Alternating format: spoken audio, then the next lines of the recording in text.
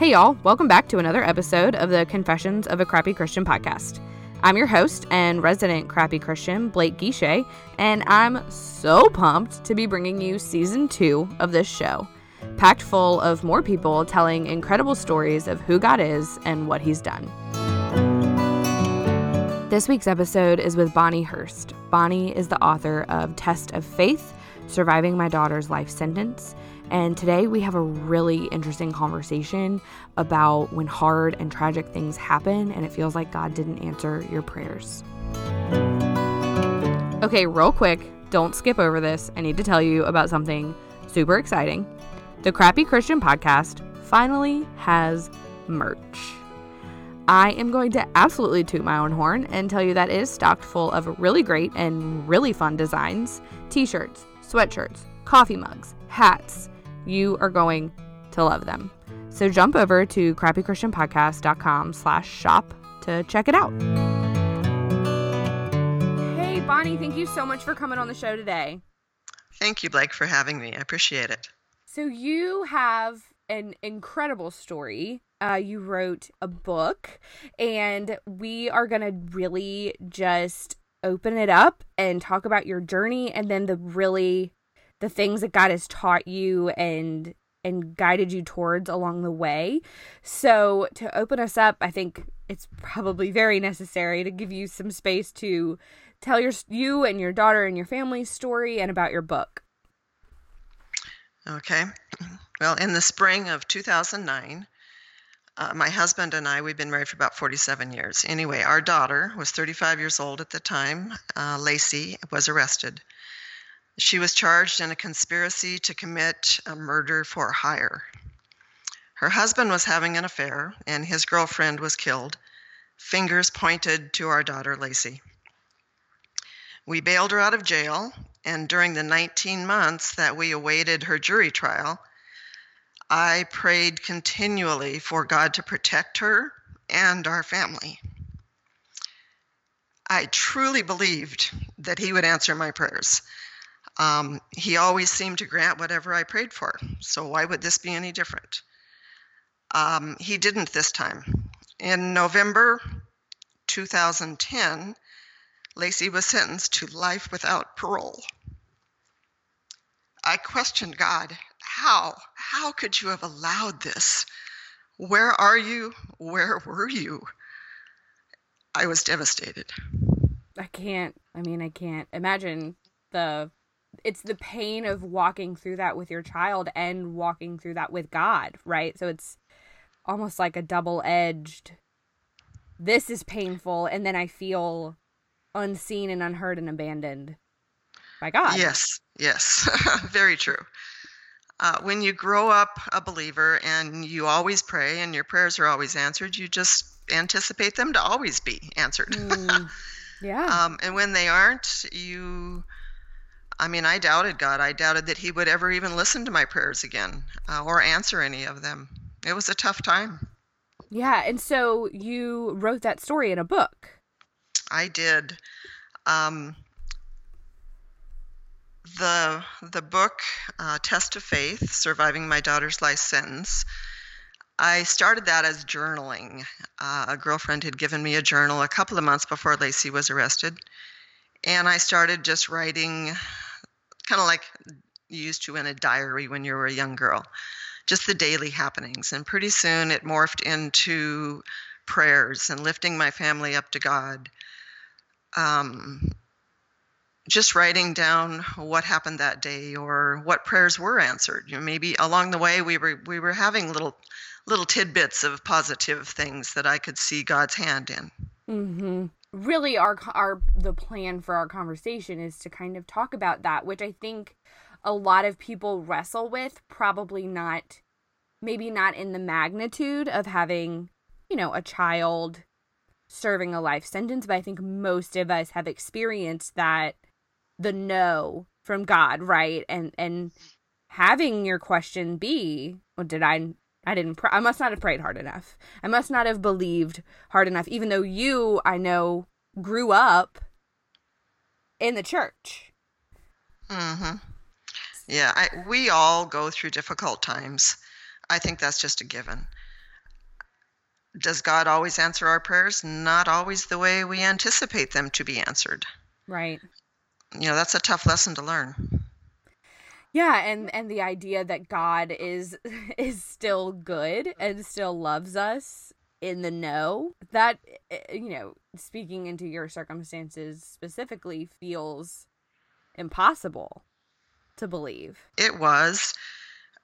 When I thought back over it, when I started writing this, I thought, I must have not kept praying. I must not have still believed in God because he let me down. He let my daughter down. But I look back over some of those journal entries, and just a couple days after her conviction, I wrote in there that I still believed in him. And that kind of surprised me. That was a real shock that 2 or 3 days after her conviction, I'm like, yeah, I still believe, God, that you've got your hand in my life. Yeah, and I think, gosh, if that's not a testament to journaling, I don't know what is, because sometimes we need to remind ourselves what we believed when we don't necessarily feel that way anymore. To be able to look back and see in the face of tragedy that your answer was still, I believe in you. And I would imagine to read that later and be thinking, oh, I guess I do. It was, and there again, that could have been God's hand in all of this too, that I wasn't a journaler until just a couple of months before Lacey was arrested. So I had that outlet. I had that ability to write without anyone seeing what I was writing or what my fears were or my prayers were. I can look back at that and say, okay, well, maybe he was there, maybe he knew what was happening and was going to happen or whatever, and was facilitating a release for me. And an eventual book and testament and story. Yes. I know that you said that it kind of morphed into that. So what did that process look like to go from the conviction and your answer to that kind of being, I must not have prayed enough? What have the last 9 years looked like, or kind of processing through that? Oh, well, right after the conviction, I dropped into depression. I stayed in bed. I didn't want to function. I didn't want to go grocery shop, and I didn't want to be seen anywhere in our small community. When the shelves are empty and the refrigerator's empty, you kind of have to go get some food. And so our community, everyone pretty much knew us. We're in a very small place, 1,000 population. We also have a restaurant in another town that's only a 5,000 population. So we were known because we were business people. That's tough. Your daughter's face is plastered all over the newspapers for months and months before her trial, and then it's plastered again, daughter sentenced to life in prison. So it took me a while to pull myself out of depression. Lacey's kids, at the time, I think they were 8 and 11. They came to live with us about 6 months after she went to prison. That was another step of God putting his hand to help us. That made me get out of bed, at least in the mornings, to help them out, off to school. I crawl back into bed afterwards, but then I always got back up when they got home. I think I can look at that as his grace in helping me through the situation. Absolutely. Which I think that's a testament to your ability and desire to see his hand, because I'm sure that there are people who would have viewed it as exclusively a burden.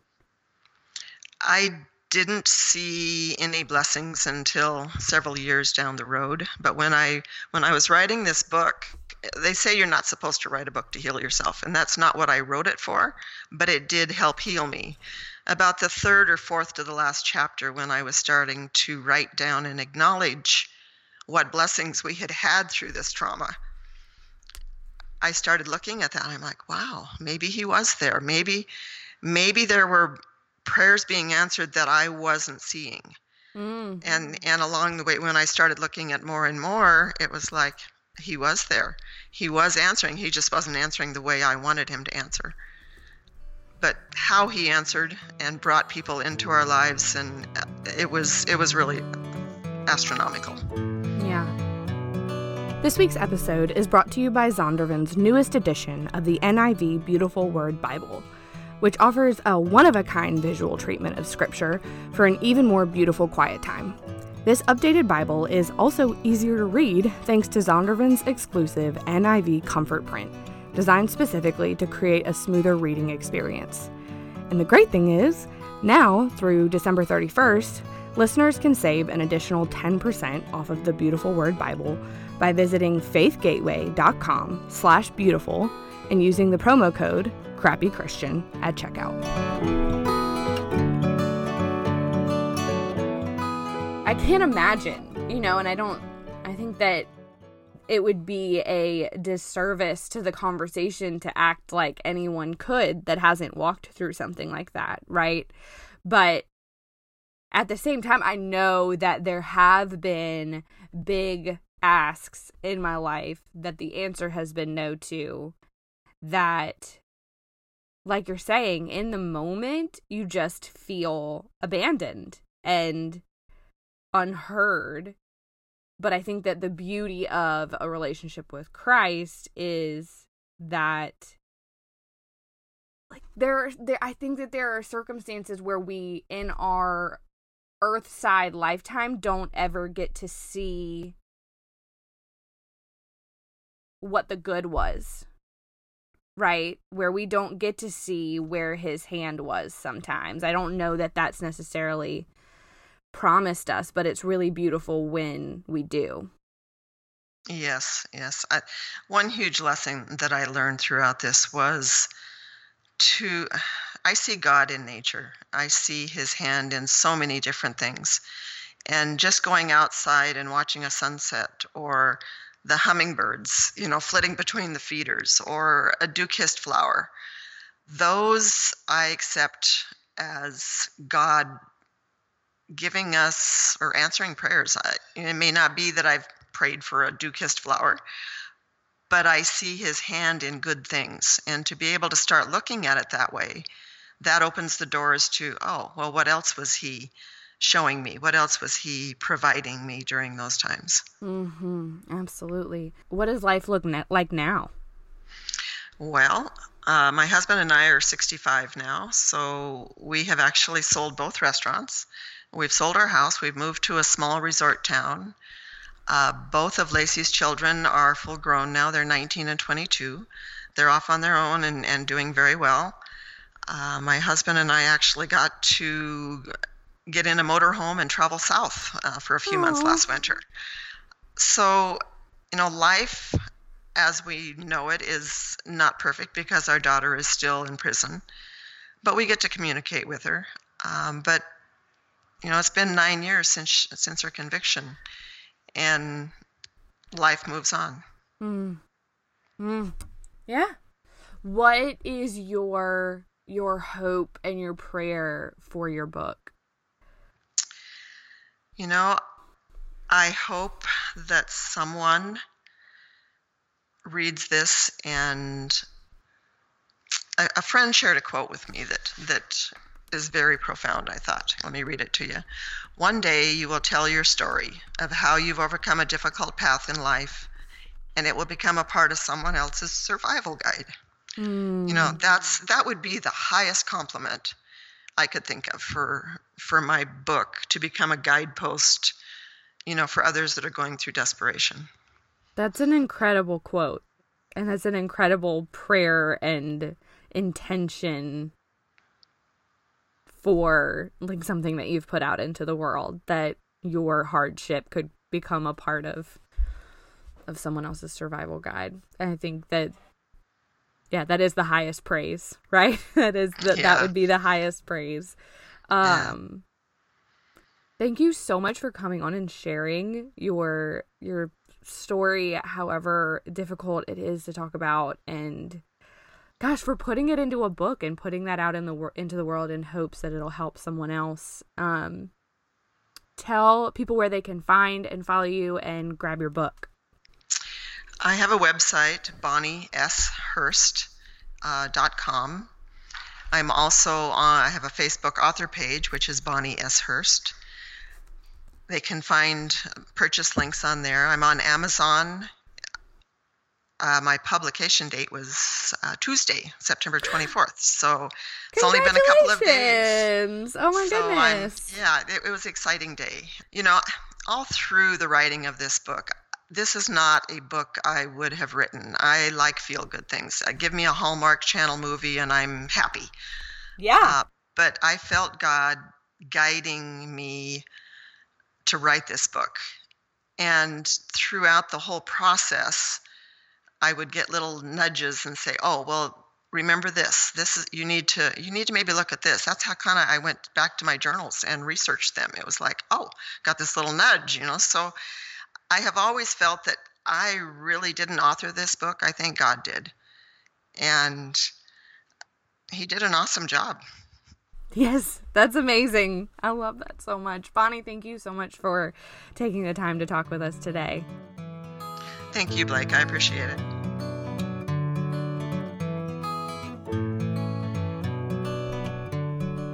All right, that's it for this week.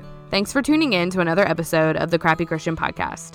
And hey, by the way, if you super loved it, can you go leave a 5-star review wherever you're listening? That'd be awesome. All right, see you next week.